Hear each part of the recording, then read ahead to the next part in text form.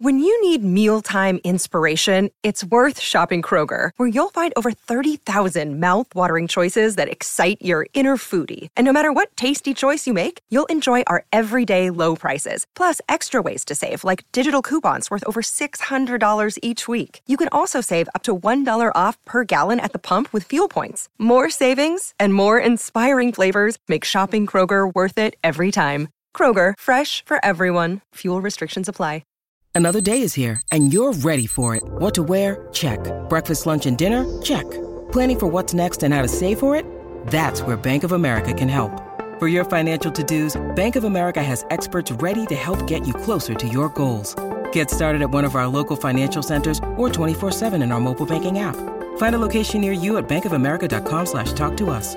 What would you like the power to do? Mobile banking requires downloading the app and is only available for select devices. Message and data rates may apply. Bank of America N.A., member FDIC. Okay, so let's just say, Matt, play it out the way we think it's going to happen. Stephon Diggs shows up. Everybody's there, full 90-man roster. The Bills are rocking and rolling.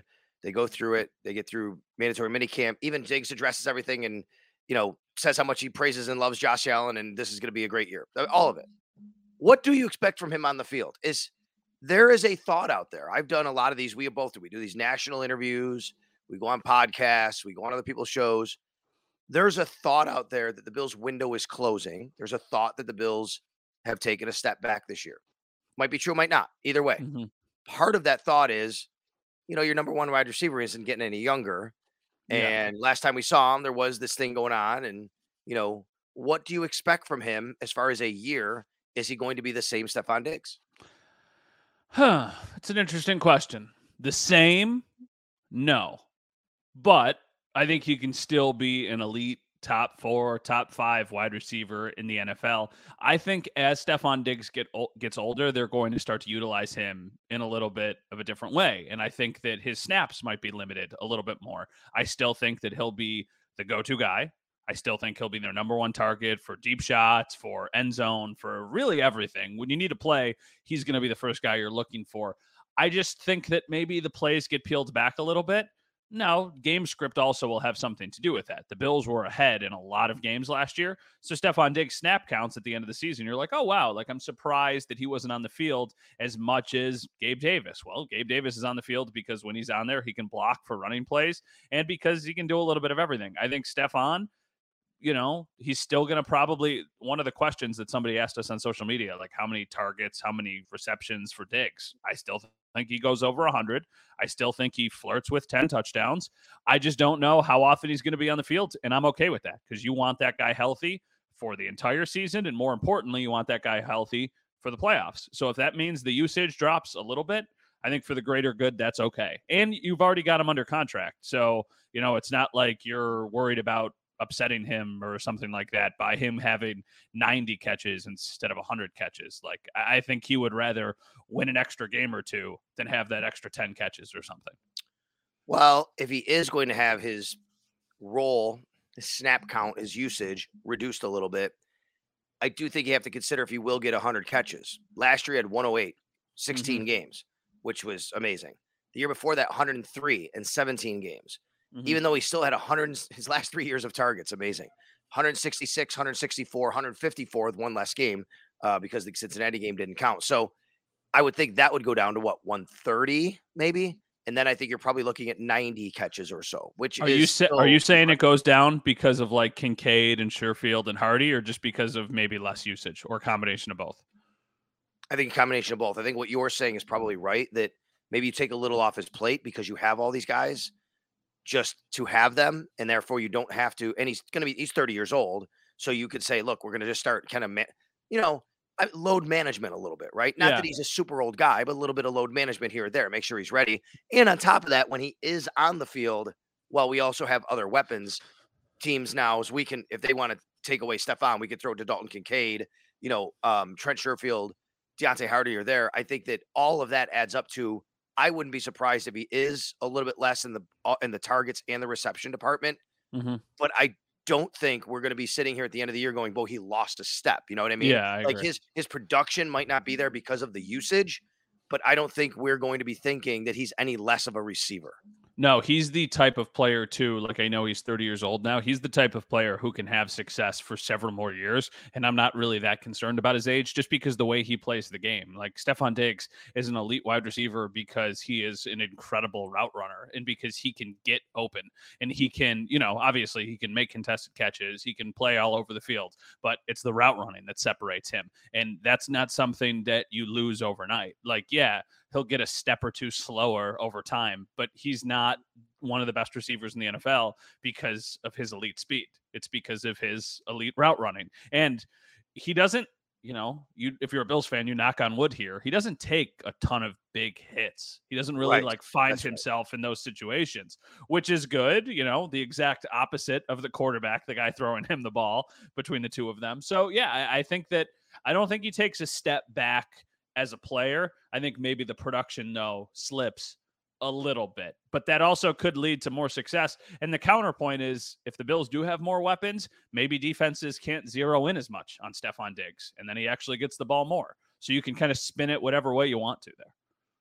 Well, they did add a lot of weapons, and there was one that had been debated for quite a while, and he's still a free agent. That's DeAndre Hopkins. We've talked a lot about him on this program. Over the last several days, there's been a report that has said that Hopkins is visiting the New England Patriots. Now, I've said here and on the radio that I can't see Bill O'Brien and DeAndre Hopkins' marriage happening again, but who knows? Some people think that definitely could happen. So what happened to me, though, was on Saturday, so Saturday we had a great night.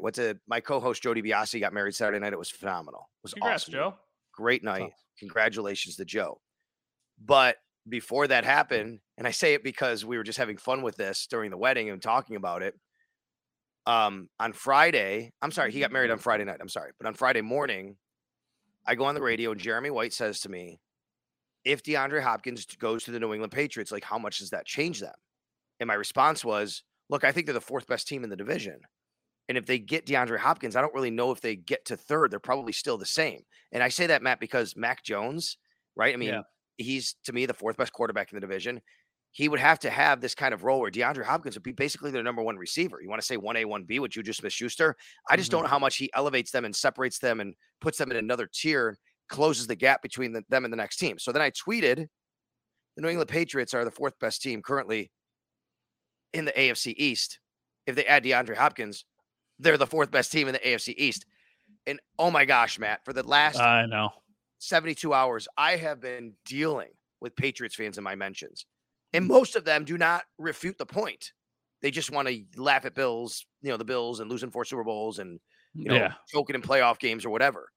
But there is a point here to be made. And I was being very sincere. I was not trolling. And I wanted to ask you about it. I was being very sincere. Maybe I'm wrong, though. I think the Patriots are the fourth best team. And I don't think DeAndre Hopkins changes that. With or without him, I think they're the fourth best team in the division. Let me say it this way.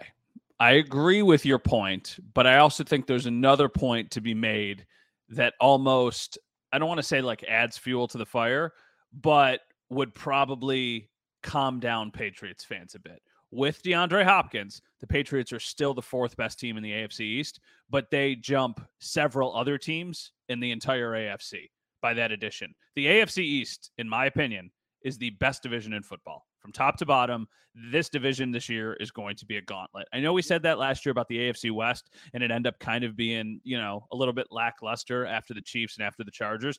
I don't see that happening this year with the AFC East. I think the Bills are going to be good. I think the Dolphins are going to be good. I think the Jets should be good. And I think the Patriots are going to be like one of those teams that's around 500 and is still playing meaningful games at the end. Now, if a weird thing happens, you just need to be hanging around because then you want to be within striking distance. So I think for the Patriots, like, it makes sense that you would want to add him. He immediately would be your best weapon on offense, him and Ramondre Stevenson. So yeah, I think your point is valid that with DeAndre Hopkins, they would still be the fourth best team in the AFC East. But right now, I haven't really put a lot of thought into this. I would say they're the 10th, 11th best team in the entire AFC. Does the fourth best team in the AFC East even get in the playoffs? Because that would be 4 teams in one division. I don't think it happens. No, unless something weird happens. What if Tua gets injured and all of a sudden he's not playing and Miami takes a step back and they sneak in? Okay, well, what I would say then is this, that if that happens, then New England isn't the fourth best team. See, again, what Patriots fans don't want to hear is they don't want to see the forest through the trees. When I talk about this or say this is it's still, as you point out, and you're rightfully so, you say, it's the best division in football, maybe. It's a Mhm. really hard division. Being fourth in the AFC East doesn't mean you're a bum. You're still really good. And they could be third, and they could even be second. But I think you'd have to have a set of circumstances for those things to happen, which are Tua doesn't stay healthy or Aaron Rodgers doesn't stay healthy, which both could happen actually, right? Or So then to, you could or get the Patriots to second place. I can understand that. But, we live in a world where we're not going to project injuries necessarily. I could say I no. don't think Tua can play a whole season, right? So I'm going to say, hey, as currently constructed, when all healthy, I don't think they're better than the Jets or the Dolphins. Yeah, I agree. It's just there's so many different things that happen every single year that you did not see coming. Like last year, the Bills got pretty lucky that Josh Allen didn't end up missing games because of the injury in New York. Like he probably should have missed several games, and he was not right for a while after that. The biggest question about the Dolphins is Tua. Like for me, if you're looking at this from like a betting standpoint, I was looking at Yes. AFC East odds a couple days ago, Yes. and Miami is like plus 300. So the Bills have the best odds. They're like plus 130, plus 125, depending on where you're looking.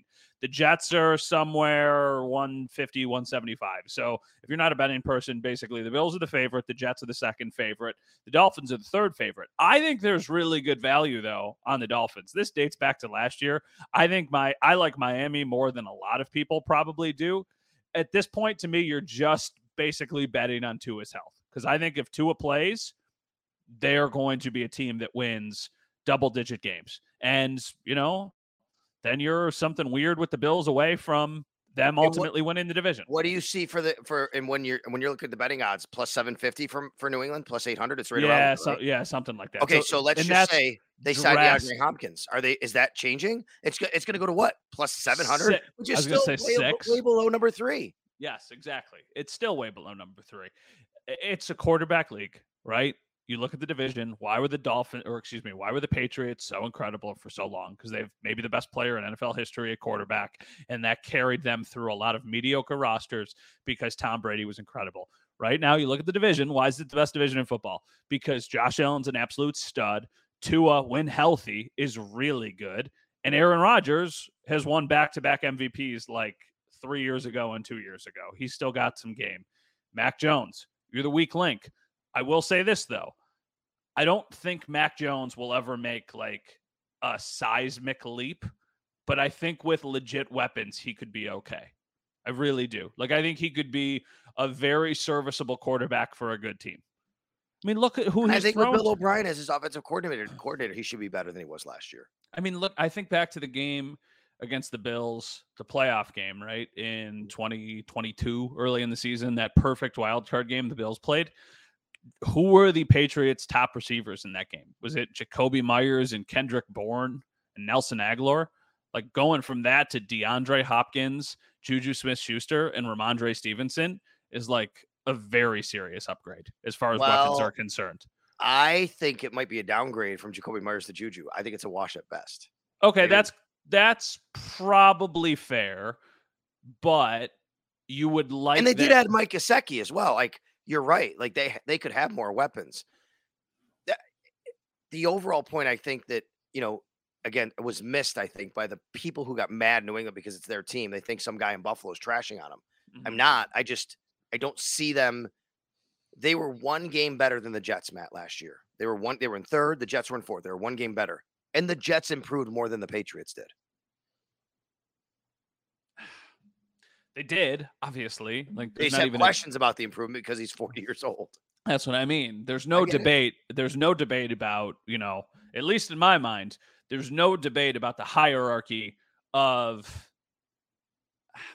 There is, though, because I'm going to say there's no debate about the hierarchy of the AFC East, but we're coming from the standpoint of being here in Buffalo. There are people outside of Buffalo who think the Jets are the best team in the division. Yeah, that's right. There are. So there is a debate to be had. I don't agree with that debate, but there is a debate to be had. I don't think there's any debate, though, even if you're a diehard Patriots fan, that they're the fourth best team in the division. Oh, there was definitely a debate on my timeline. It was really funny, actually, and it's still going on. I've had to basically just not look at. You said to me something today when we got on here. Hey, did you see, my tweet about asking questions? I'm like, I've avoided Twitter. I can't get through it. It's unbelievable. I'm getting hundreds and hundreds of these things from these Patriots fans who are just so mad because some guy in Buffalo, me, said they're the 4th best team in the division, and yet most of them don't even refute the point. They just want to get so mad and tell you about losing playoff games and losing Super Bowls, which is comical. All right, but let me throw this a different way. Yeah. I'll ask you this question now instead of me making a statement. All righty? Uh-huh. 2-part question. Fill in the Okay. blank. 2 blanks. The Miami Dolphins are currently the blank best team in the AFC East. Second. If the Miami Dolphins sign Dalvin Cook, they're the blank best team in the AFC East. Second. Yeah. In my mind, yes. Right. How much does he improve them? I made a comment on social media as well that was not universally liked about Dalvin Cook. And I basically said, like, if I'm the Miami Dolphins, I want the ball in Tyreek Hill and I want it in Jalen Waddle's hands as much as possible. And for Dalvin Cook to be good, he needs touches. So I think that it might be actually subtraction by addition. Even though I think Dalvin Cook is still a good player, I still think he has some juice. The other argument, though, like I've got a friend who's a very big Dolphins fan, and he was like, with the uncertainty of Tua's health, we need like a legit running back, because if he goes out for a month or so, Dalvin can take a big workload and basically like get by. So I think that standpoint, that's a very fair counter argument to the point. So, but I don't think that there's a reason he's not on a team right now. There's a reason DeAndre Hopkins isn't on a team. There's a reason Ezekiel Elliott isn't on a team right now. Like, these are very big name players. I think that all of the guys I just said still can play, but I don't think it's enough to move the meter where it's like, oh my goodness. Like, same thing, even from a Bills standpoint, Leonard Floyd, really like the addition. Think he can be a difference maker. Do not think it moves the meter from them being like, the best team to like the far and away, there's no competition, the Bills are going to win the division. Like, yeah, it makes them a little bit better, but these players that are available right now, I don't think there's anybody available who would make me feel that way about any team. Like, if the Bills went and signed DeAndre Hopkins, they go from being a Super Bowl contender to being a Super Bowl contender. Same thing with the Chiefs. Same thing with like any of those other teams. Right. Is there a team in the second tier that could sign him and you'd go, they're a Super Bowl contender now, they're legitimate? Because I can't think of any. Great question. No, but I would tell you this. I think if any of the 3 teams outside of Cincinnati in the AFC North sign DeAndre Hopkins, it becomes a lot more interesting there. I think if Cleveland signs him, if Baltimore signs him, or Pittsburgh signs him, I think that division changes quite a bit. I think that's how close that division is, and the way it's played, that I do think he could make a difference there. I'm thinking about, I don't know. I don't think the Chargers would catch the Chiefs, but I think if he went to the Chargers, he changes the equation of them being a little bit closer there. Like, I do think he can matter to teams. Yeah. Like, he went and he visited Tennessee. By all means, please sign with the Tennessee Titans. They're still going to be bad. This is the point. He changes nothing in Tennessee. I don't think he changes much in New England, maybe a little bit, but not enough to close the gap. I think he does change. Not that these teams are reported. I'm just giving examples. I think he does change a little bit if he goes to, a team like the Chargers. But I think especially Cleveland, Pittsburgh, Baltimore, suddenly they become a team you have to think about more in that division. I agree. I think if you're the Bills, like, I don't think DeAndre Hopkins is coming to the Bills at this point. I don't see it happening. And if that makes, if you're a Bills fan, just hope he signs in the NFC, right? If he doesn't sign in the NFC, hope he signs in Tennessee. Basically, those are your 2 options, NFC or Tennessee. That's where you should want to see DeAndre Hopkins sign, because I don't think he's coming to Buffalo. All right. Well, we have some questions coming our way, and we are in the last week of the offseason program, which is mandatory minicamp.